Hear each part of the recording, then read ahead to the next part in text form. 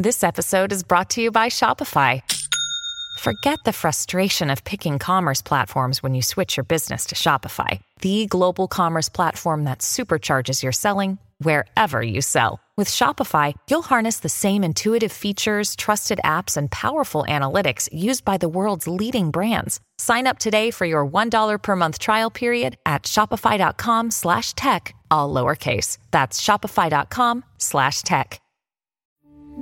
We took it all. We brought them to our land.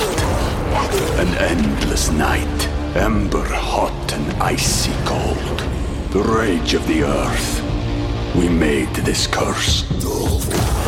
Carved it in the blood on our backs. We did not see. We could not, but she did. And in the end... What will I become? Senua's Saga. Hellblade 2. Play it now with Game Pass. We took it all. We brought them to our land. An endless night, ember hot and icy cold. The rage of the earth. We made this curse. Carved it in the blood on our backs. We did not see. We could not, but she did. And in the end... What will I become? Senua's Saga. Hellblade 2. Play it now with Game Pass.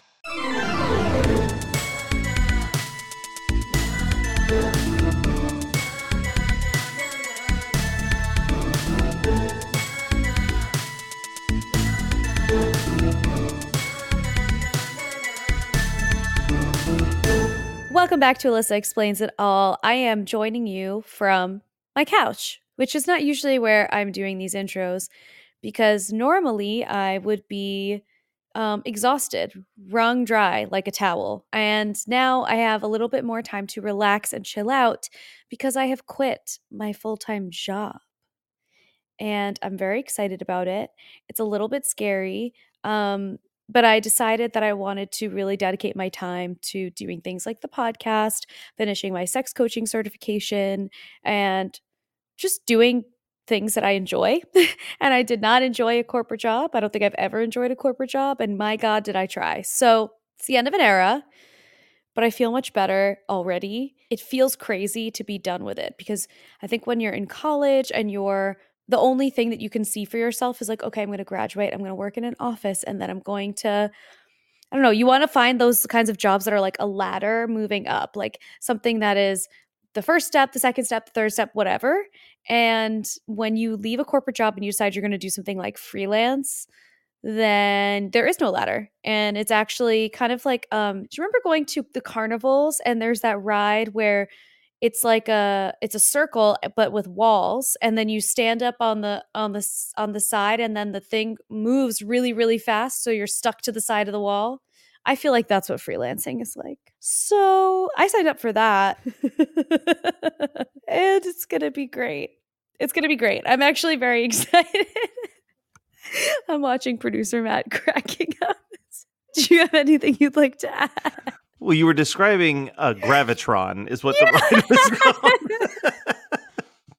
I don't know if I've ever seen the name of that ride. Literally, someone asked me today, like, how things are going. And I'm like, you know how it is. Always working, terrified about if I'm making enough money, surviving by the skin of my teeth every day.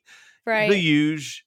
The huge. But you know what? Like, waking up on Monday yesterday, knowing that I didn't have to like check Slack or an email that was going to like tell me I was behind on something, or I had like a project to do this week that I did not have time to do, or whatever it might be, knowing that I don't have anyone on my ass about really anything is amazing. Yeah.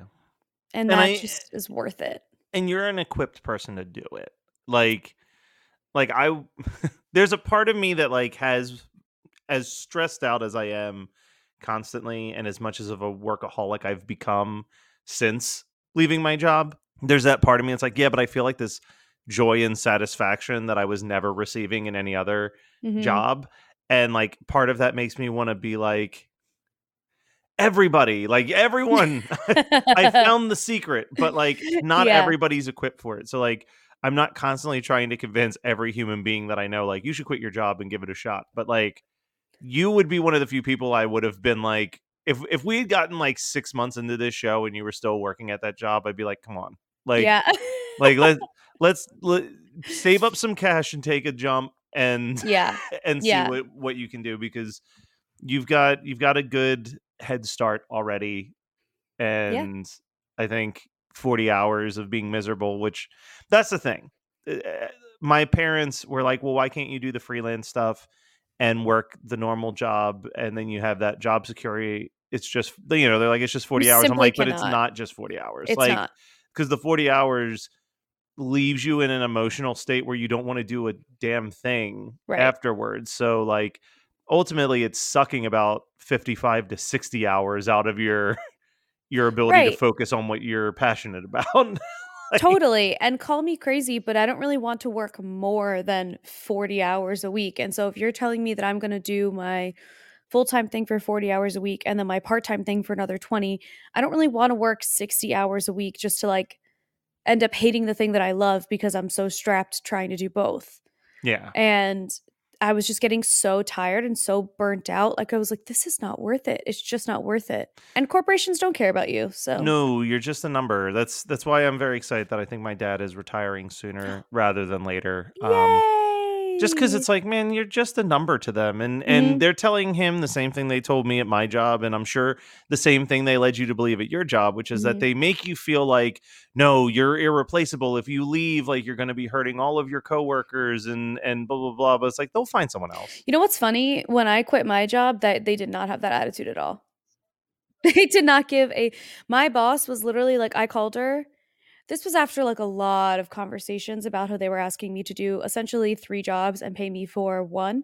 And so it was just not a surprise to her. So when I called her and told her that I was putting in my 2 weeks, she was like, "Okay, send an email to HR." And I was Yeah. like, "Okay."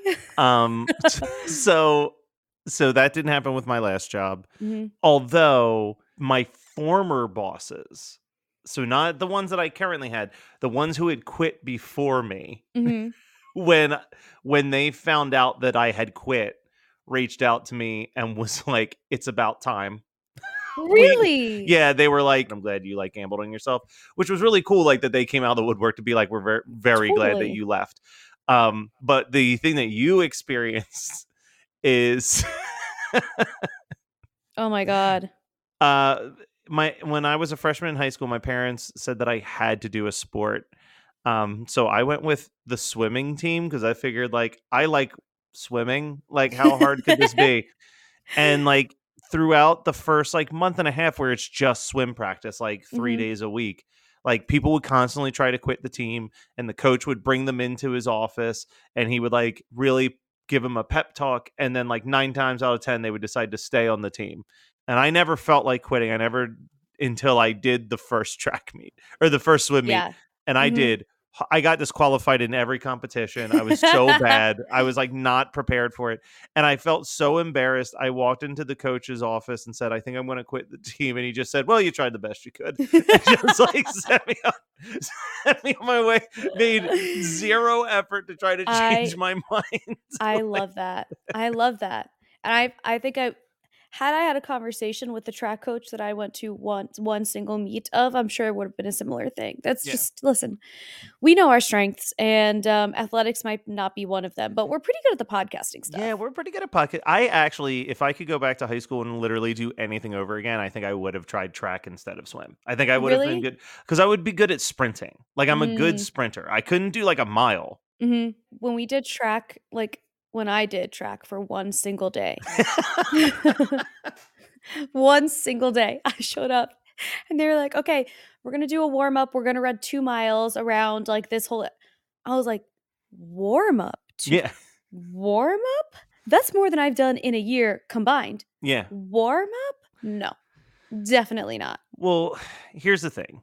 Our future might not be Olympic runners or swimmers. No. I don't see that being in our future. Being podcasters or producers of other content, I could see as a feasible thing.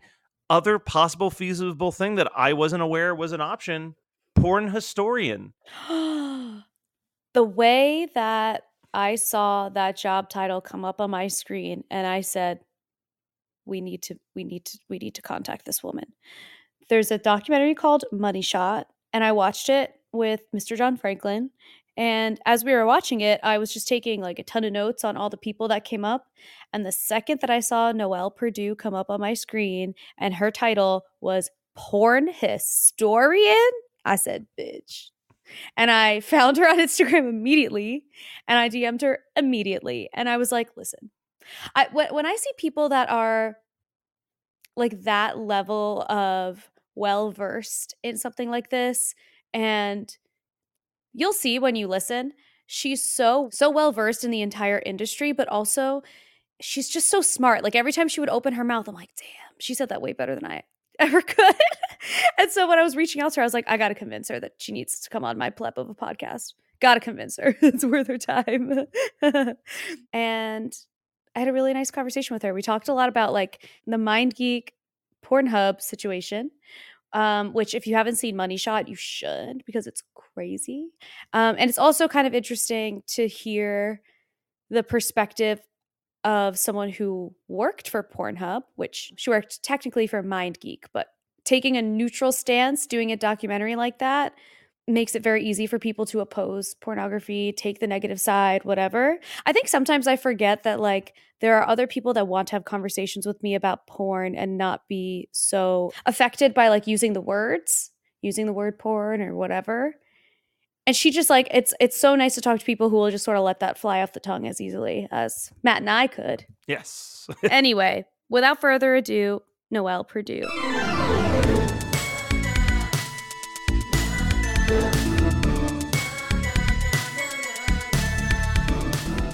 Hello, Noelle. Hi, how are you? I am doing all right. A little bit of a tiring weekend, but we're here today and I'm so excited to talk to you. The second that I saw you on the Moneyshot documentary, I was like, where's her Instagram? We have to talk. Thank you. Luckily, I'm one of few participants that still has their Instagram up still. I've been seeing that everyone's like getting banned over and over and over again, even their backup accounts. Yeah. Do you think it's because of the documentary that people are like reporting them, or do you think it's like the app itself? I mean, Instagram has been notorious in the adult industry for banning people for ridiculous reasons, not giving any reasons. So it's really hard to say kind of what came first, chicken or the egg. But it's hard not to think that it's related, especially, you know, Gwen Adora has had multiple accounts removed for bullshit reasons. But Suzanne Hillinger, the director of the documentary, also had her, you know, very personal Instagram account removed. What? The director, and then she knew somebody at Instagram who put through like a friends and family request, and then so her Instagram was reinstated, and then the next day was deleted again. Wow. Yeah, so it's hard not to think that it's connected, especially with that. Yeah. I've had my account reported before, but I've never had it removed. But I try really hard not to use any like explicit terms whenever I do talk about sex ed. I wonder if it's people reporting those accounts that like draws the attention. Because obviously, like the app always leans towards people being removed, which sucks. Yeah. But it must persecute be that people first, ask questions later. Right. Exactly. Well, I should give some background on who you are and why I reached out to you. we immediately got into like we really got into it. Yeah. It's hard not to. It really is hard not to. But so you are a writer, you are a porn historian, an ex-employee of Pornhub. You've also written porn and produced porn before. And I was reading some of your pieces that you had written kind of about the industry, apps in the industry. So you are like super well-versed in everything kind of like sex work and sex work adjacent, which is cool. How did you get here? Like, how did it come to be that you became so interested in sexuality and porn, and like what was the journey? Yeah, I definitely, and I will say I talk a lot about porn industry, so I do talk a lot about sex work, but I do like to say that if you want an expert on sex work, you should talk to somebody who is actively a sex worker. Yes. But if you want to and talk we have about, a whole bunch of episodes of Yes. sex workers on this as well. So if Yeah, I anybody wants saw. that perspective, we have that as well. Yes, yeah. So that's just my PSA for anybody listening. Totally. But if you want to talk about the boring aspects of sex work, I'm your girl. Understood. The algorithms, the boring legislation history. That's what I like. Love it. Love it. But yeah, so I've been in the adult industry for, I guess, 10 years. I got started at MindGeek because I'd been writing for various, and MindGeek owns Pornhub, and I'd been writing for, I guess, like erotica sites, a bunch of like quote unquote sugar dating sites. I've been writing in the industry for a little bit. And then I was at that point, I was working as a grant writer and also a shop girl at a strip club. And I was like, this is boring. Yeah. And I always loved porn, or I thought porn was really interesting. And I also used to be a stand-up comedian, and I love porn parodies. I think that porn parodies are like chef's kiss as a genre of comedy. I think that it's just so fun and goofy, and you can get away with a lot because people are so willing to suspend their disbelief when something's explicit for some reason. You can really just do whatever you want and people are down. So I was like, oh, that would be so fun to write porn parodies. So I just Googled, is porn scriptwriter like a job? And it was, and I applied and I sent over some of my work, and I've been kind of doing that, and I did that for a few years, and now I kind of work as more of like a mainstream writer, writing about the porn industry, writing about history. I'm writing a book right now on the history of online moderation. I saw, that's so exciting. And you got a grant for that like recently, right? Yeah, I think the week before Moneyshot came out, I got That's awesome. the grant. Congratulations. Thank you. That's huge. Thank you. When is that book supposed to come out? I don't know yet. I just got the grant for the research and writing aspect. So right now I'm kind of shopping around for an agent or a publisher and to work with, kind of, because it's still early days. So if they want to kind of help shape what it could look like, I'm really open to that. So I'm not sure. Hopefully in the next, couple of years. That's awesome. I'm so excited for you, and I'm already very excited to read it. I appreciate the sort of nuts and bolts view of things like the sex industry, because I think it also it reminds you that this is like a part of our everyday life without it being very trivializing. So presenting the information in any way like that, I think, is really helpful. Thank you. Yeah, I definitely try to kind of neutralize it as much as possible. I think it's really difficult to have conversations when we're really focusing on that kind of knee-jerk emotion that it brings up in people, even though that's so inevitable. Yeah, I agree. And I think it's a fine line to walk, especially when you're doing things on like apps and things, because I would very much like to use anatomically correct words and like really speak plainly about what I want to say.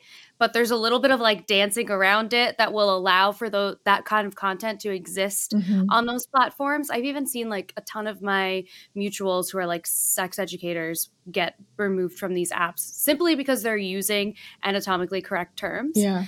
And so that's really frustrating. But I think there's a part of it too that when you neutralize it a little bit, it makes it a little bit easier for people to digest. Like, and that's great.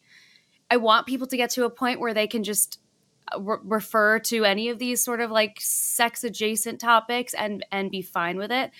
We're like nowhere near that, but no, we're not. It's a beautiful pipe dream that I have. Yes. Yeah, absolutely. So did you grow up, if you're comfortable talking about this, did you grow up in a household that was like relatively open, or was this a journey that you started after you left your like home? That's a great question. My parents are very progressive, very just wonderful, really kind of excited about my work. We're really have read a number of my articles, but definitely sex was not a topic when I was growing up at all. I remember my one and only sex education conversation happened when I was like late into my teens. I'd been having sex, and I remember I was at the table and just like working on something, and my mom was like kind of hovering nearby really weirdly, and I was like, hey, what's up? And hey. Yeah, hey. Yes, and so she kind of like came up and was like, so they teach you about stuff in school, God. right? And I was like, they do. Yes. And yes. they were like, and then she was like condoms. And I was like, yes, we've covered that. And then she was like, okay, God. great. And then she like scooted out of there. Oh God. Like the relief of her just being able to be like condoms, right? And then just sprint out of the room. Yeah. I'm sure she was like, okay, we did it. It was really just like do we have the, is somebody in your life covering the bases? Yes. Like, are we good? Thank God.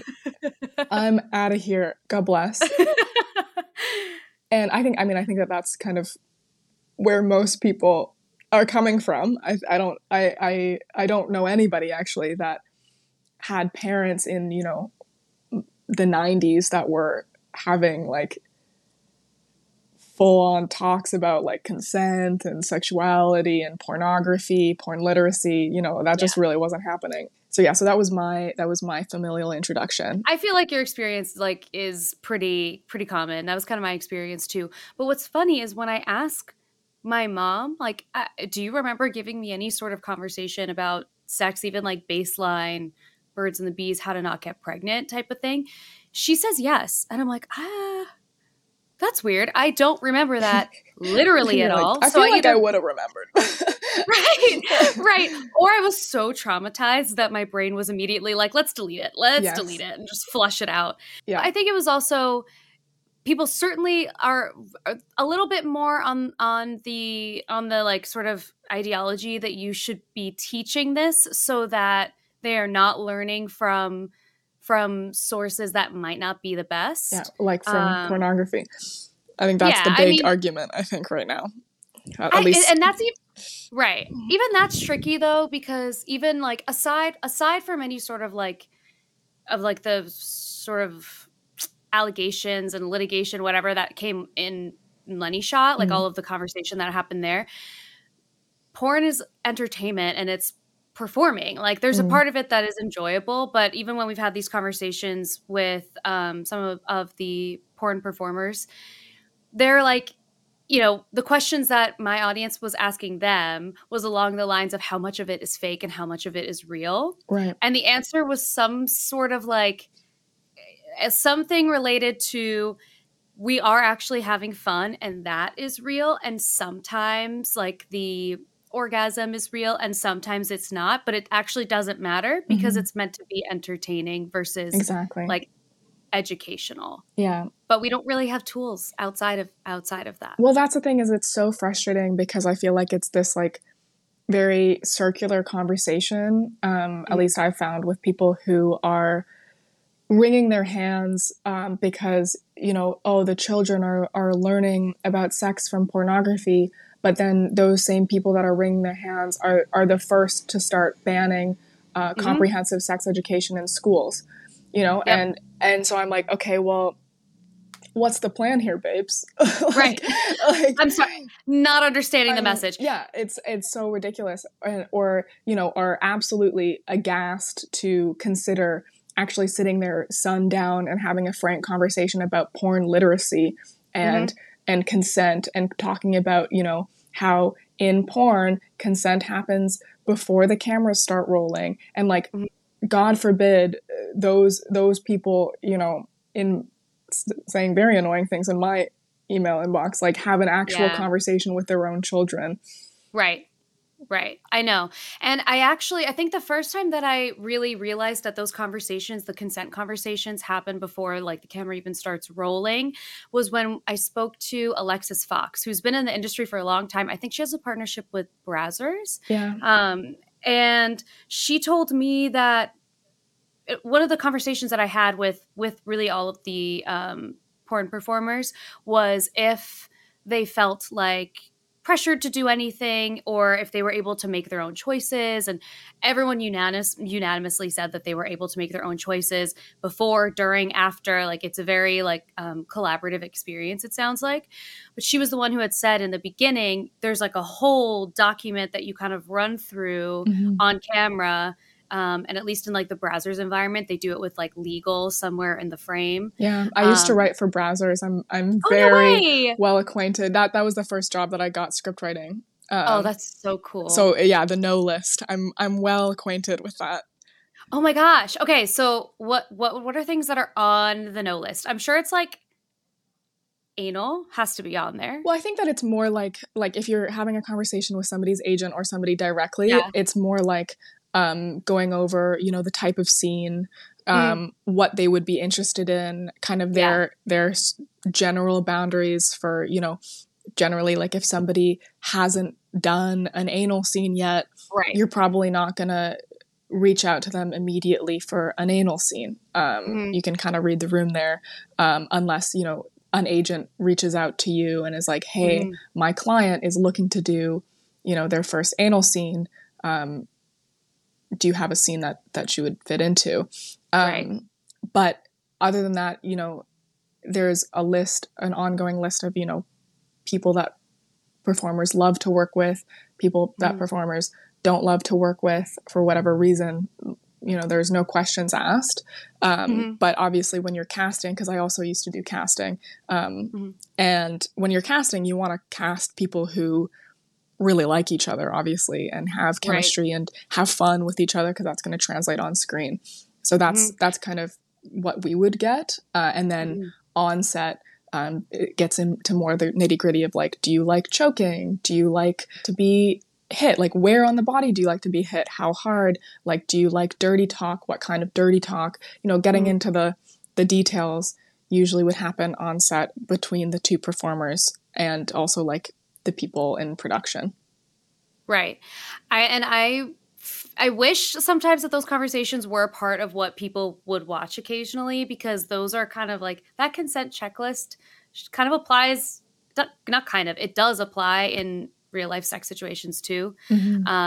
And as I've been going through the process of getting my certification through ASECT for sex coaching, we have to do these things called SARs. And they basically it's like a whole weekend where you're watching different types of porn to learn about different types of kinks, what it looks like in different age groups, disabilities, like all sort of the full spectrum as much as they can, to sort of acclimate you to what those things look like. And so that when you're speaking to people later, you've let go of some of any like bias or any like uncomfortable feeling you might have. And one of the things that we watched was a like rape fantasy. And that was like, it was tough to watch. However, it started with a consent checklist, and that's the only time I've ever seen it in the beginning of a video. And it made the experience of watching that type of pornography afterwards infinitely more comfortable. Yeah. Like infinitely. Still not something that like I personally would want to watch, but it is something that people do want to see.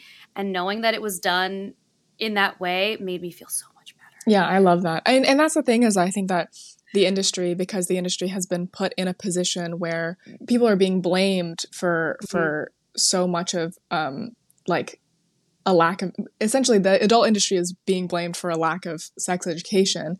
And as a result, more people are kind of introducing that into their scenes and making scenes that show consent explicitly, like the Brie Mills scene in Moneyshot kind of explored that. And more people are kind of trying to take that on because, they feel pressured to, but ultimately it shouldn't be their responsibility. Unfortunately, but that is something that I've seen kind of shown more and more, which is nice. Like I think that it's great to see, and it's a great. I think that the adult industry and sex workers are always kind of leading conversations on consent. So it's nice to kind of show people outside of the industry what that looks like. Mm-hmm. But ultimately, it shouldn't be their responsibility. Yeah, I agree. And I think it was Sin Sage who said that I asked them if they felt like they were teaching in some way. And I think it was Sin who was like, that doesn't even cross my mind even a little bit, because that's just simply not her job. Like that's not of the things that she's going to do in her workday, educating people is not really one of them. And so it's unfortunate that there's just no comprehensive sex ed, and it should be beyond what obviously beyond abstinence. That's not sex education. That's literally nothing. Mm-hmm. It should be beyond, let's not get pregnant when we don't plan to. Let's not get STIs when, they can be avoidable. And it should also move into like, how can we have a pleasurable experience? That will never happen in a school environment. Mm-hmm. But if that was more accessible to people so that it was beyond the risks of engaging in any sort of sexual activity and into more of like, these are the things that make it more fun for you and more enjoyable for you and your partner, and conversations that you can have that make it infinitely easier to enjoy, it would just be so great. I agree. I also think that the bias of sex education being so focused on harm reduction, mm-hmm. I think really reinforces this like shame around sex mm-hmm.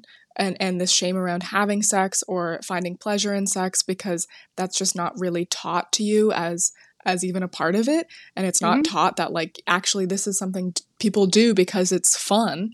Yeah. And also it should be fun. This is a huge conversation that I have so often with friends, where like, I definitely feel like as a gay woman, mm-hmm. so much of like het is just so often women aren't taught that sex should be fun. Like you should enjoy yourself actually.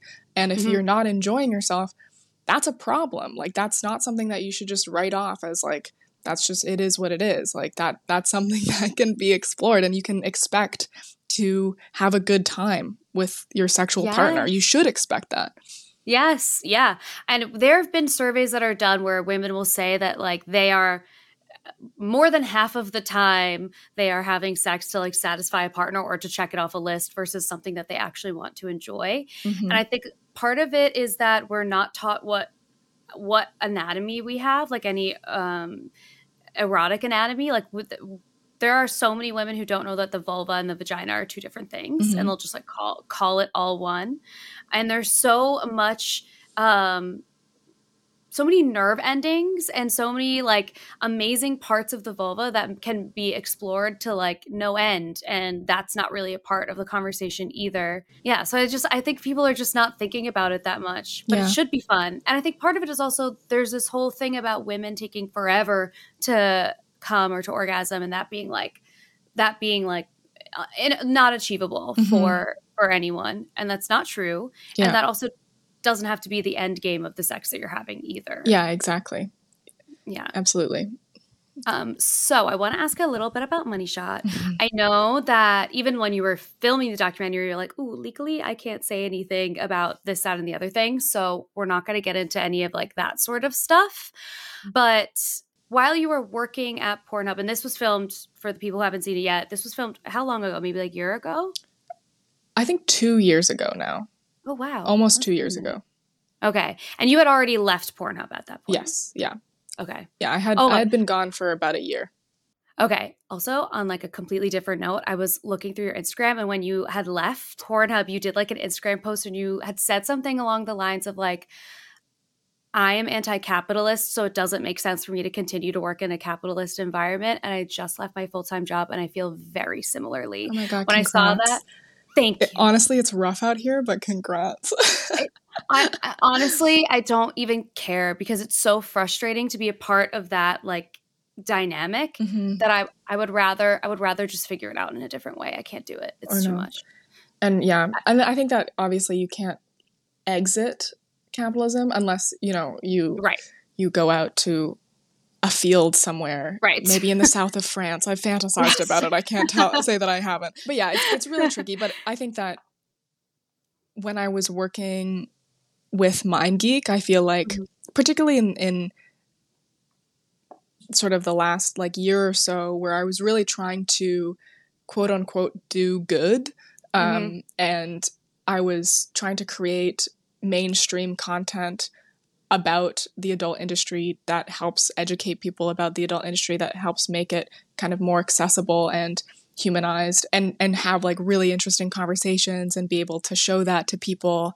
Every day I would kind of wake up and be I would run the numbers, I would run the math of do I think that the work I'm doing justifies me being here, and or especially when we were having so many conversations internally about mandatory verification, and I was really pushing that, and I was kind of getting this feedback of it's going to happen, we're working on it eventually, et cetera, where every day I would be okay, is me pushing that a little farther today, does the math add up that I'm still here?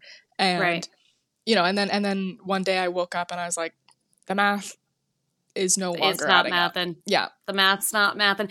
And that experience of being told over and over again that something is in the works, especially something that's so important and part of a safety regulation for people, I can't imagine how frustrating that was, especially then also having all of the people who are sex workers insisting that this is something that needs to happen. Yeah. I can't imagine how frustrating it was to get the same answer over and over again of oh, we're working on it. Oh, we're working on it. It's are you though?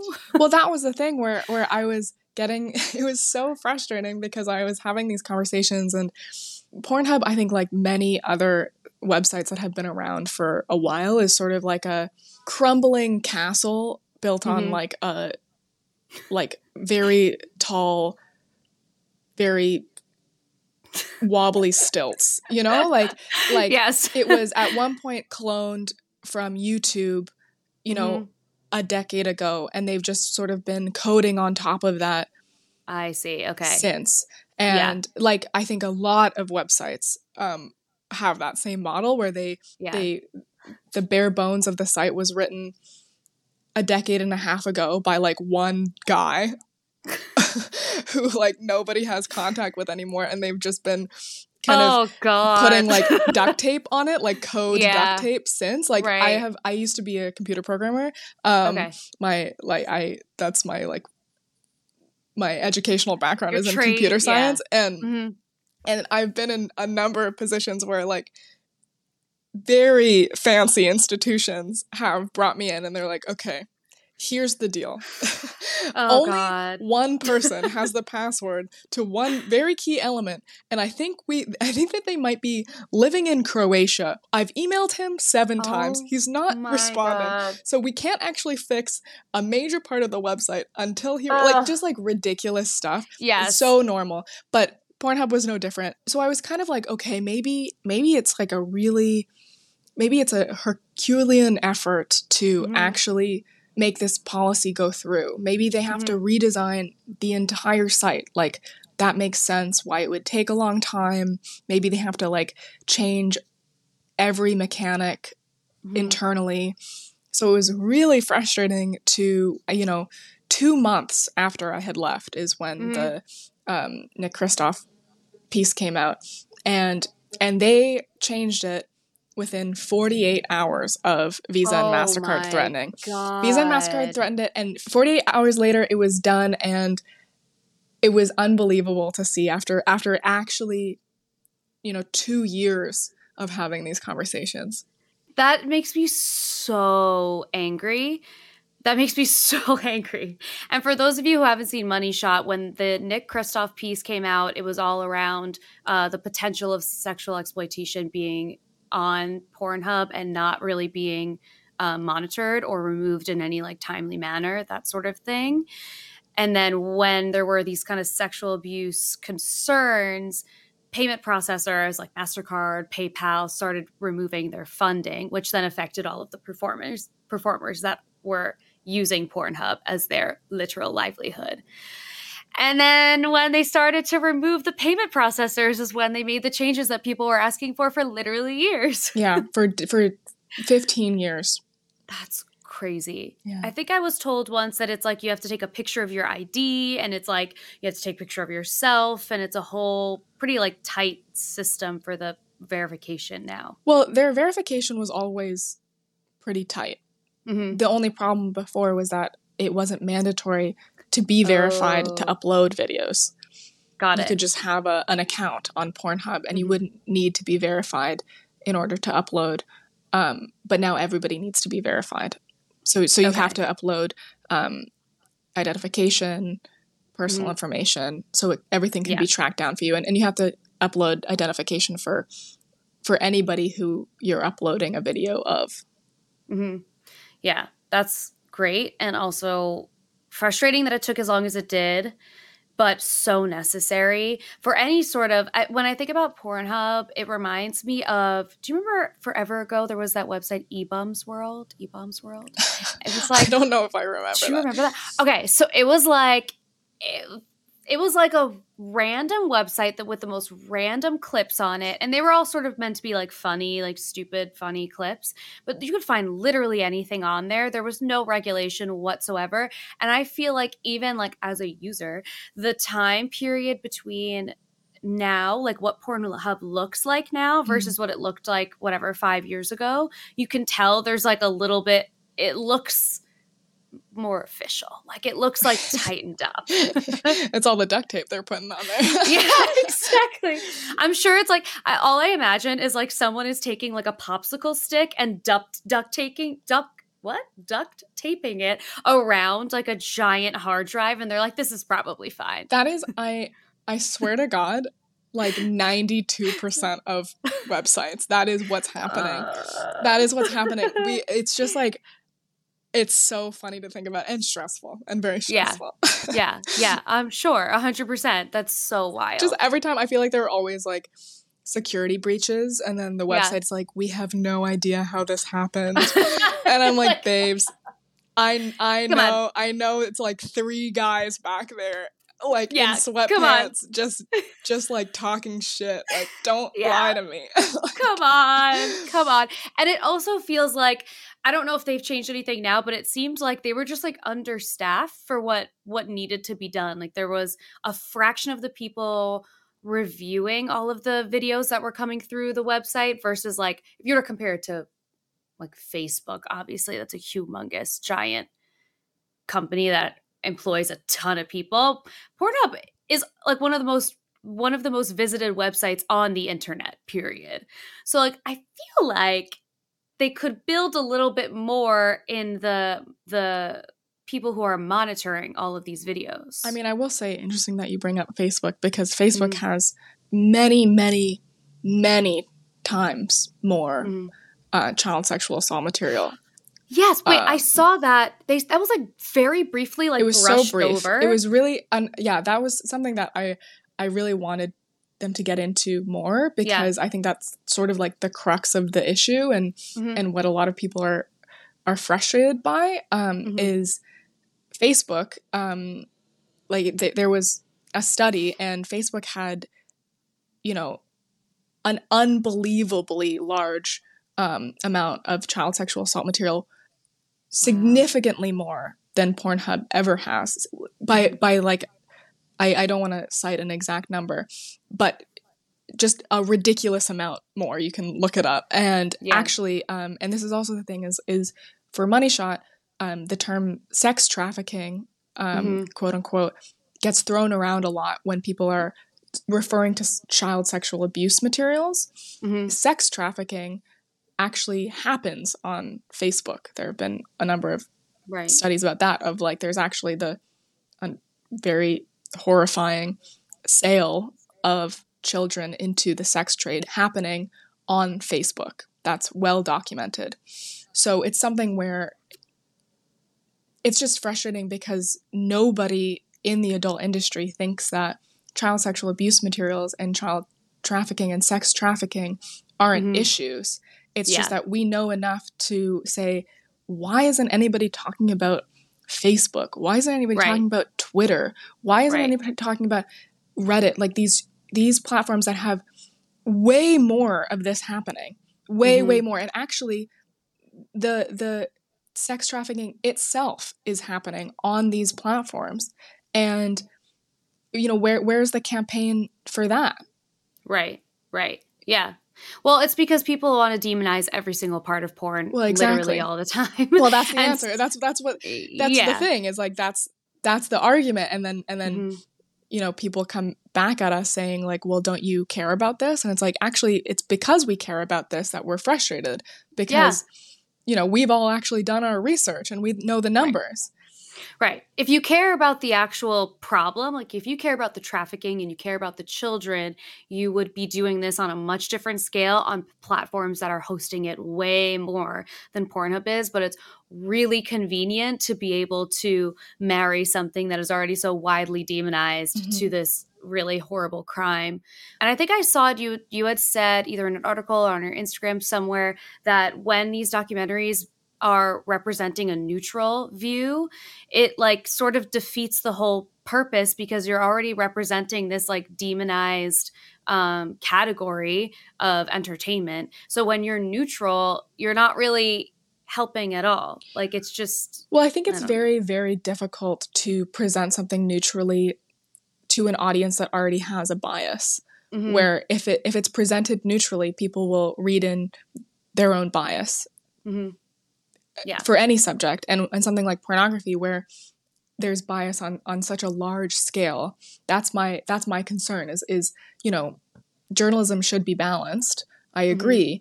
However, if you're presenting something as completely neutral, again, to an audience that already is bringing in bias and projecting it onto the piece of media, they're likely going to walk away with only the aspects that support their own bias. Right. Right. That's my concern, at least.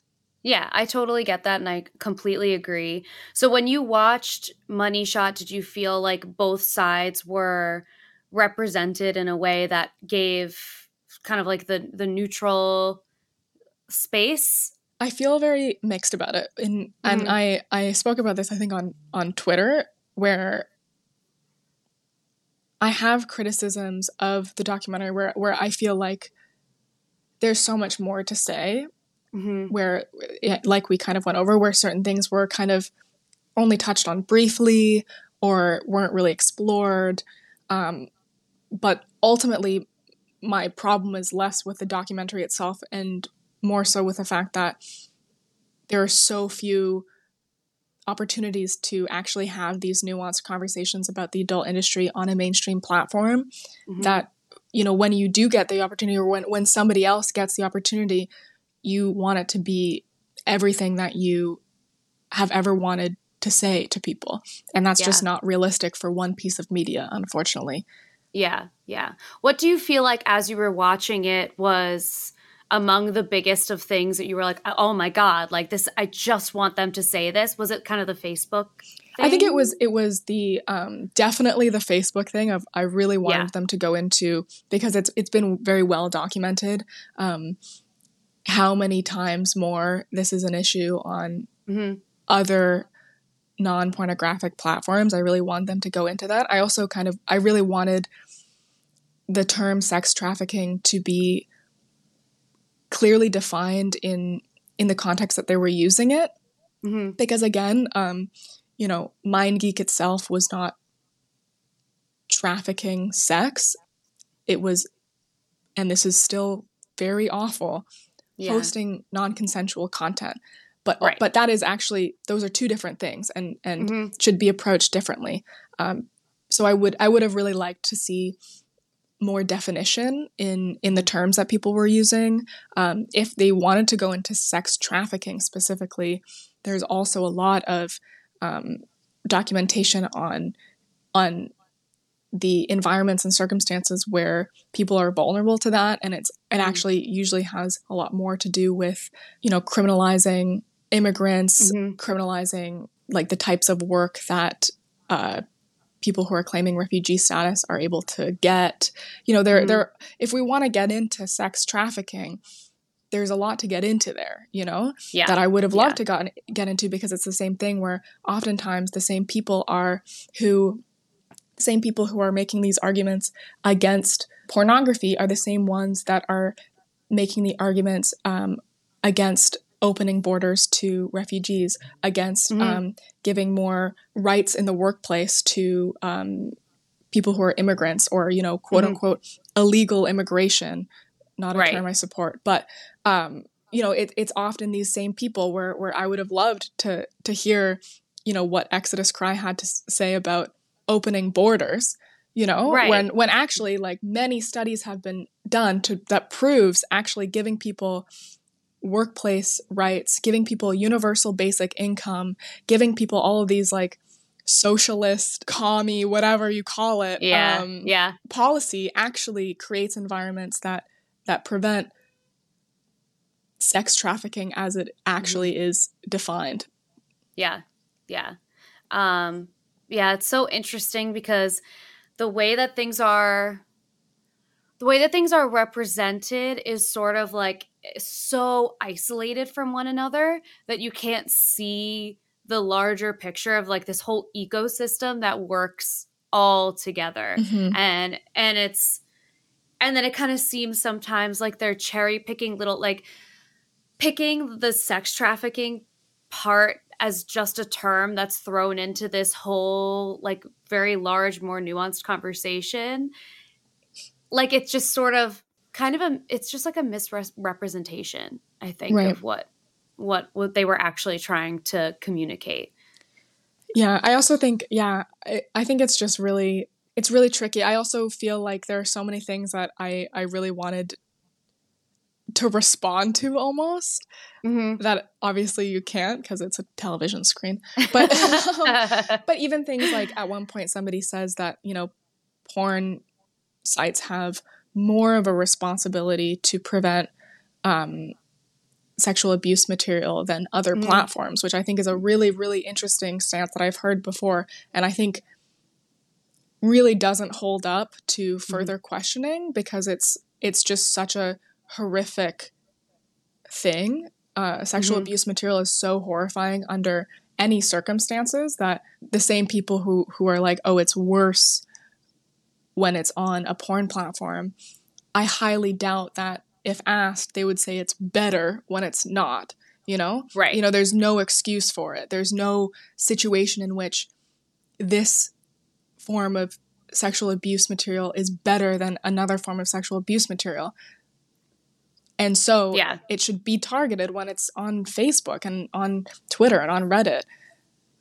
Yeah, I agree.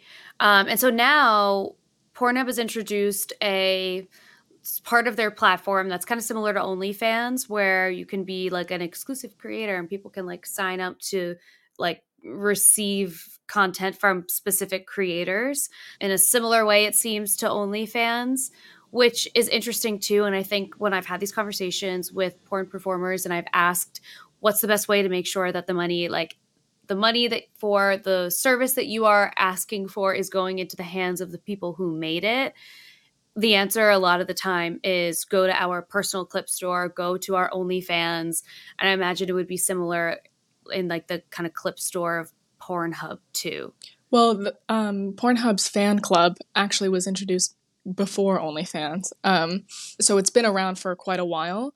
Yeah. And the clip store, Model Hub, which is actually what I originally got hired on. I was the second employee of Model Hub. But those no longer function on the site because payment processors, because it involved actually paying performers for their work directly, which is no longer possible. So those are defunct now, unfortunately. That sucks. Yeah. And it's so stupid. Yeah, it's so stupid. It's so stupid. And like now I'm sure they're kicking themselves because OnlyFans is so massive and they could have had some level of like the payment processors could have had some level of involvement in like a platform like that I mean, a I long think time ago.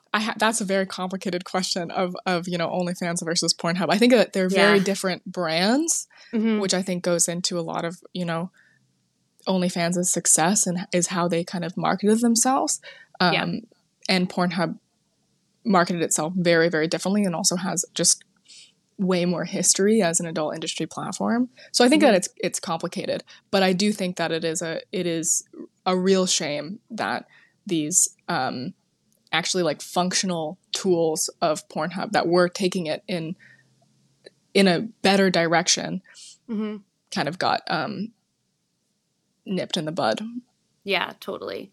This is sort of unrelated to the conversation we're having now, but I've been thinking this since I said that you were a porn historian.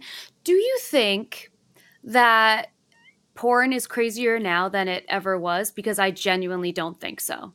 That's such a great question. I just had a journalist in my email asking a really pointed question, trying to just get me to say that it is. Right. Which is not something that I believe, so I did not say that it was, because similarly, I do not think that pornography is more wild now than it ever has been. No. At all. I think, if anything, the opposite. I agree. And I think it's because you had to go to a video store. Like, let's say if you were going to buy pornography in like the 60s, you would have to go to a video store, go behind that little curtain, and then like browse this whole thing. And then you would have to purchase the tape before you brought it home and watched it. Like there was a level of like the system in place allowed so much privacy. Yeah. And now you can like sort of like scrub a video and see how crazy it is, or like someone will upload a clip of it for free somewhere else. I fully believe it was crazier, but I mean, you're a porn historian. So I mean, I definitely think it depends on how we define crazier also, because I think, so my personal passion, my niche is obscenity and like the classification of obscenity. That's what a lot of my writing is about.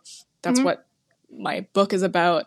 It's what a lot of my art is about. And what gets classified as obscene and what doesn't. And I find that really interesting in the context of pornography specifically, because there's so much pornography, so many entire genres of pornography now that are not explicit in any way, but it's still pornographic, and it still often gets classified as obscene because of that, even though, it's something with maybe zero nudity whatsoever, but something like, ballooning or lunars, as they're called, lunar content often has no nudity, no explicit sex, but it is pornography. So I really like that kind of thing. And in terms of kinks and fetishes and really specific niches, I think there's so much more available now, and it's so much, quote unquote crazier to maybe somebody that isn't well versed in fetish or kink. I think that 100%, you can find pretty much anything. For a while, I had a personal project where I was just trying to figure out, like, I was trying to find like a new genre of porn. I was trying to find like a new fetish, like try to make one. Very difficult. So I think in that case, there's way more available, just because the massive amount of content allows people to ask for increasingly specific things.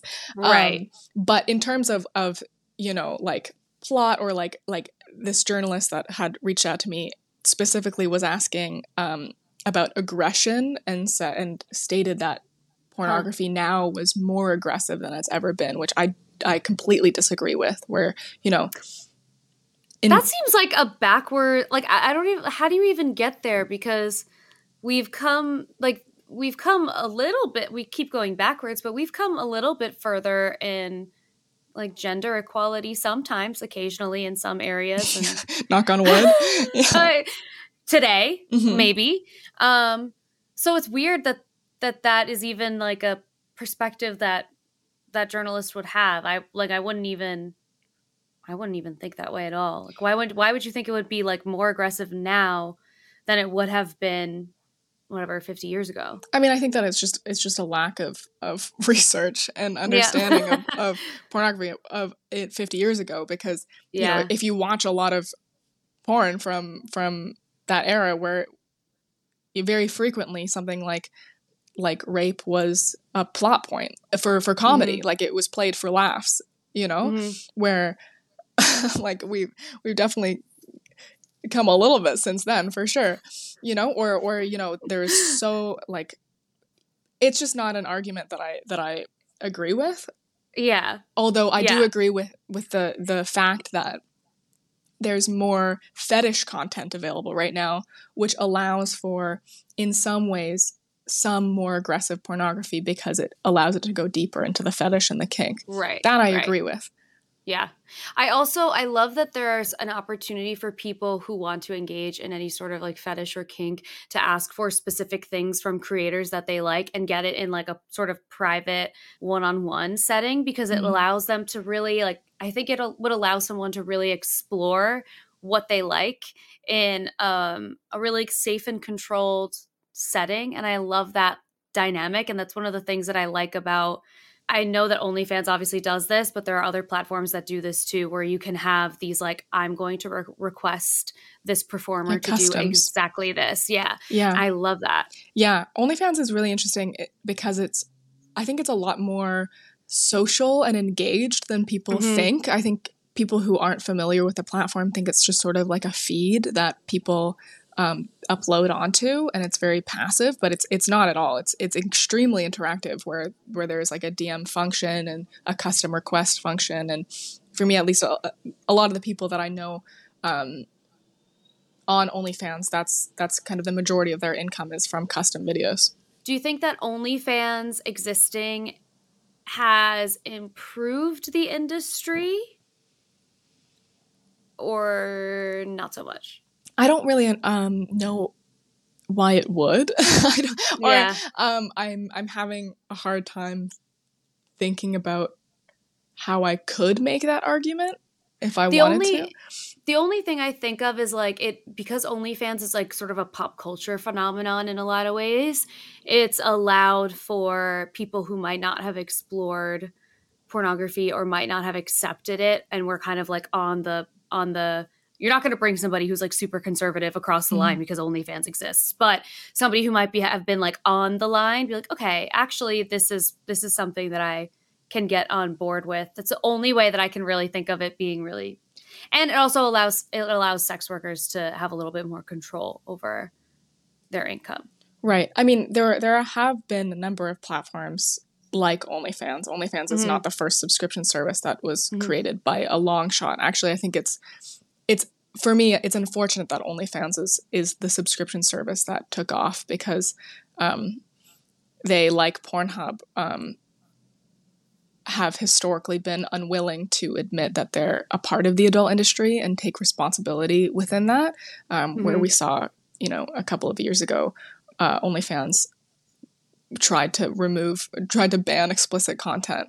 Wild. Ridiculous. So I think it's a shame, because there were a lot of platforms that were run by sex workers, ex-industry people that kind of got overshadowed by OnlyFans, that I think would have done a lot more good in the industry and given that opportunity. But I definitely think that OnlyFans pushed pornography more into the mainstream. However, I'm still waiting to see the dividends from that in legislation and the livelihoods of sex workers and people in the adult industry, and pornography, how pornography is treated generally.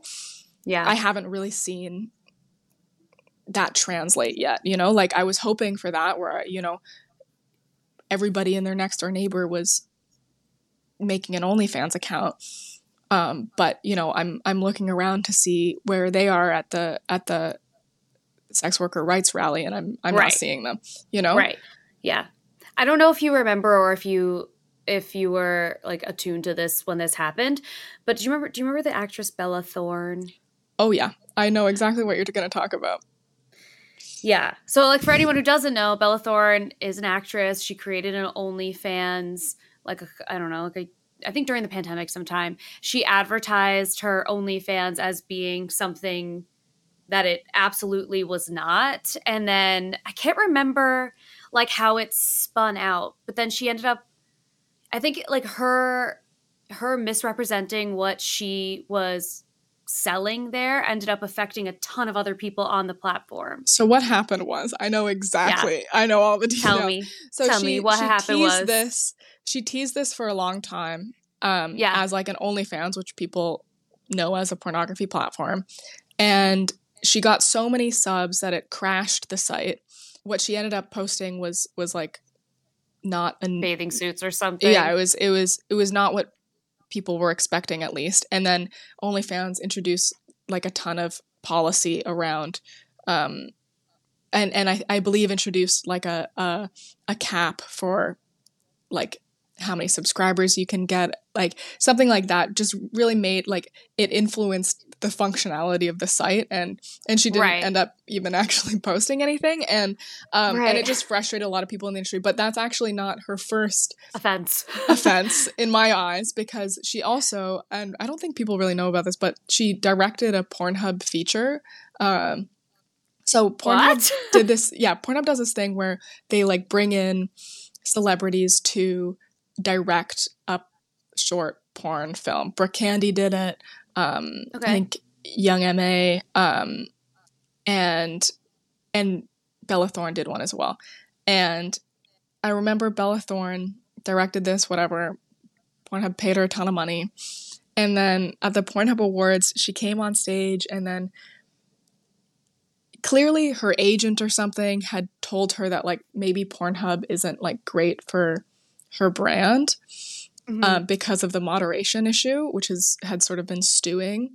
And so she came on stage and was like, I just want to say that like I am making it my like personal responsibility to work with Pornhub and help them improve their moderation, which is a complete lie. A complete lie. Actually, that's an insane thing to say. Yes, and then we never heard from her again. I was like unemployed at that point, and I was in the audience for this. Oh my God. And it was just like so annoying to me personally, where I'm like, okay, so you'll take the money, you'll take the clout, but you're gonna lie to everybody saying you're helping them work on their moderation. Which, first of all, like, why? What authority does Bella Thorne have? Right. Like, why would that be her mission specifically? And also, I'm like, okay, babe, like, if you want to do that, see you next Monday. Right. My cubicle's in the back. You can sit next to me. You know? Where it was just very, very frustrating, where it seems like Bella Thorne loves to take what she wants from the adult industry, but not kind of have any responsibility for that. Yeah. Yeah. Which is very frustrating, because I was a fan, I will say. Yeah. Yeah. I feel like there's a lot of internet people, not so much like actresses, I don't think, but a lot of like internet people, sort of like not so much like influencers. There's one person that I'm thinking of specifically who was a YouTuber who now has an OnlyFans and makes something like $300,000 a month from her OnlyFans and doesn't post anything really sexually explicit, which I guess, I mean, like, part of me is like, people are subscribing, and so whatever, like, it's the money that she's earning. But it's hard to see somebody who already has like a giant flow of income from a million other sources go on a platform like that and then like misrepresent what she's doing there, and then sort of it feels like you're taking away from other people on that platform who have like kind of paid their dues to be there. Like, this is their life's work and this is what they love to do. I just can't really like, look at it that way, but I feel personally like I think that people can post whatever they want on OnlyFans, and if they can make money off of that, like, power to them. But for me, if you're somebody who has an immense amount of privilege, who's coming into the industry, and I'm saying this as somebody who's in this industry with an immense amount of privilege, where I am, you know, I'm a writer, like I'm not a performer, I'm not a sex worker, I'm somebody that works, you know, behind the scenes, that carries so much privilege. And for me, you need to use that privilege to actually be fighting for the rights of the people that are actually like making this industry profitable, you know? Yeah. You have to do that, or you have to at least pay respects to the people who, you know, you're basing your work off of, and say thank you. And that's what I have a problem with is the inability to like actually involve themselves in the dirt of this industry. Yeah. And, like, If you're get their going to hands treat dirty. it like, if you're going to treat it like the money grab, at least help with your like massive influence, at least help the rest of the industry that you're grabbing all the money from. Yeah, exactly. Or like, you know, say thank you to the sex workers that are keeping this platform afloat, that you make $300,000 off of, you know, that's just my opinion as someone who also holds immense privilege within the industry. How would you say people who are listening to this podcast and want to be advocating for sex workers and for their rights, how would you say is the best way to do that? Because it's sort of an overwhelming task. It feels like we all need to do it so that, what's the phrase that's like, when the tide rises, all the boats go up, whatever that is. It feels like it has to be more people, because it's so hard to have these people be like banned from their personal platforms, and like anybody who's talking about the legislation is at risk of getting banned from the platforms too. I definitely think that in terms of, you know, how to support sex workers, you should listen to Sex Workers #1. I know you have episodes with talking to sex workers, so I definitely think that their opinions on that hold a lot more weight than mine do. But I think just, and this will be an echo of, you know, what any sex worker will tell you, but, you know, pay sex workers. Like, if you are consuming pornography, you better be paying for it at this point. There's too much conversation not to be doing that. You know, actually getting involved and like following the people who are making this content beyond the scope of the 2-minute video that you may watch, like actually taking an interest in their lives and like what's affecting them, and actually like reading about Sesta Fosta, because, you know, as sex workers will tell you over and over again, sex work is, and the adult industry is the canary in the coal mine, but Sesta Fosta is affecting all of us. So it's good practice to read up on it and actually, you know, like show up, have these conversations with your family, show up to rallies. You know, we've been protesting this within the industry for years, and everybody's welcome to join. Yeah, I agree. And I hope that everyone really takes that to heart. Pay for your porn. It's really, like, there's so many ways to do it now that there's so many, like you said, conversations around it. Like, there's really no excuse anymore. Yeah. Do you have any favorite places that you, like, any platforms that are favorites for you? My favorite porn site is CrashPad. I've never heard of CrashPad. Oh my gosh. It's an incredible, very queer porn site. It's a series. It's CrashPad series, and it's been going on for quite a while, and it's really cool. A series? It's created by Shine Louise Houston, who's just an icon in the industry. I can't recommend it high enough. And then they're under the label Pink Label TV that hosts an incredible amount of performers and directors and content. It's really cool. I'm happy to send you some links. Please send them to me. We can even put them in like the bio too, so anybody can like just click through and find ways to engage with. Is CrashPad the series? Is it like a storyline that's being carried through? It's more like, so the premise is that there's this apartment that like people get a key to, and then you're kind of like the voyeur to what happens in the apartment. That's fun. Oh, it's so incredible. I really can't recommend it enough. It is my absolute favorite. That sounds very fun. Yeah. Okay, I'm going to be doing some incognito browsing after this. Please do. Okay, so normally I ask people what their like biggest dating advice would be, and you're welcome to give that as your sort of wrap up here. But I also feel like it'd be really interesting to know what your favorite porn plot line that you've ever written would be. Okay, so when I was writing scripts, specifically when I was writing parody scripts, I had a dream of being the world's most prolific Food Network porn parody scriptwriter. Oh my God. That was That's amazing. My dream. And my favorite scene that I ever wrote, although it was never produced, was diners, drive-thrus, and dicks. Oh my God. Gorgeous. Yes. Although I did write one called Cum Throat Kitchen that did get produced. I don't know if it's still up on browsers, but that was made. That is so good. That is so good. It's Cutthroat Kitchen, but it's Cum Throat Kitchen. Cum Throat Kitchen. A little ham-fisted, but you know, I was working on a tight turnaround, so.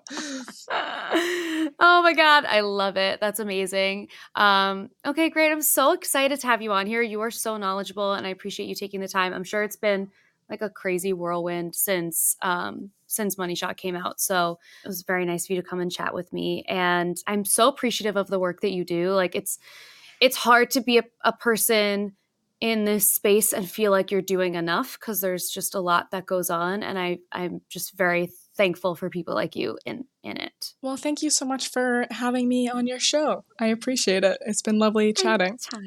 Anytime.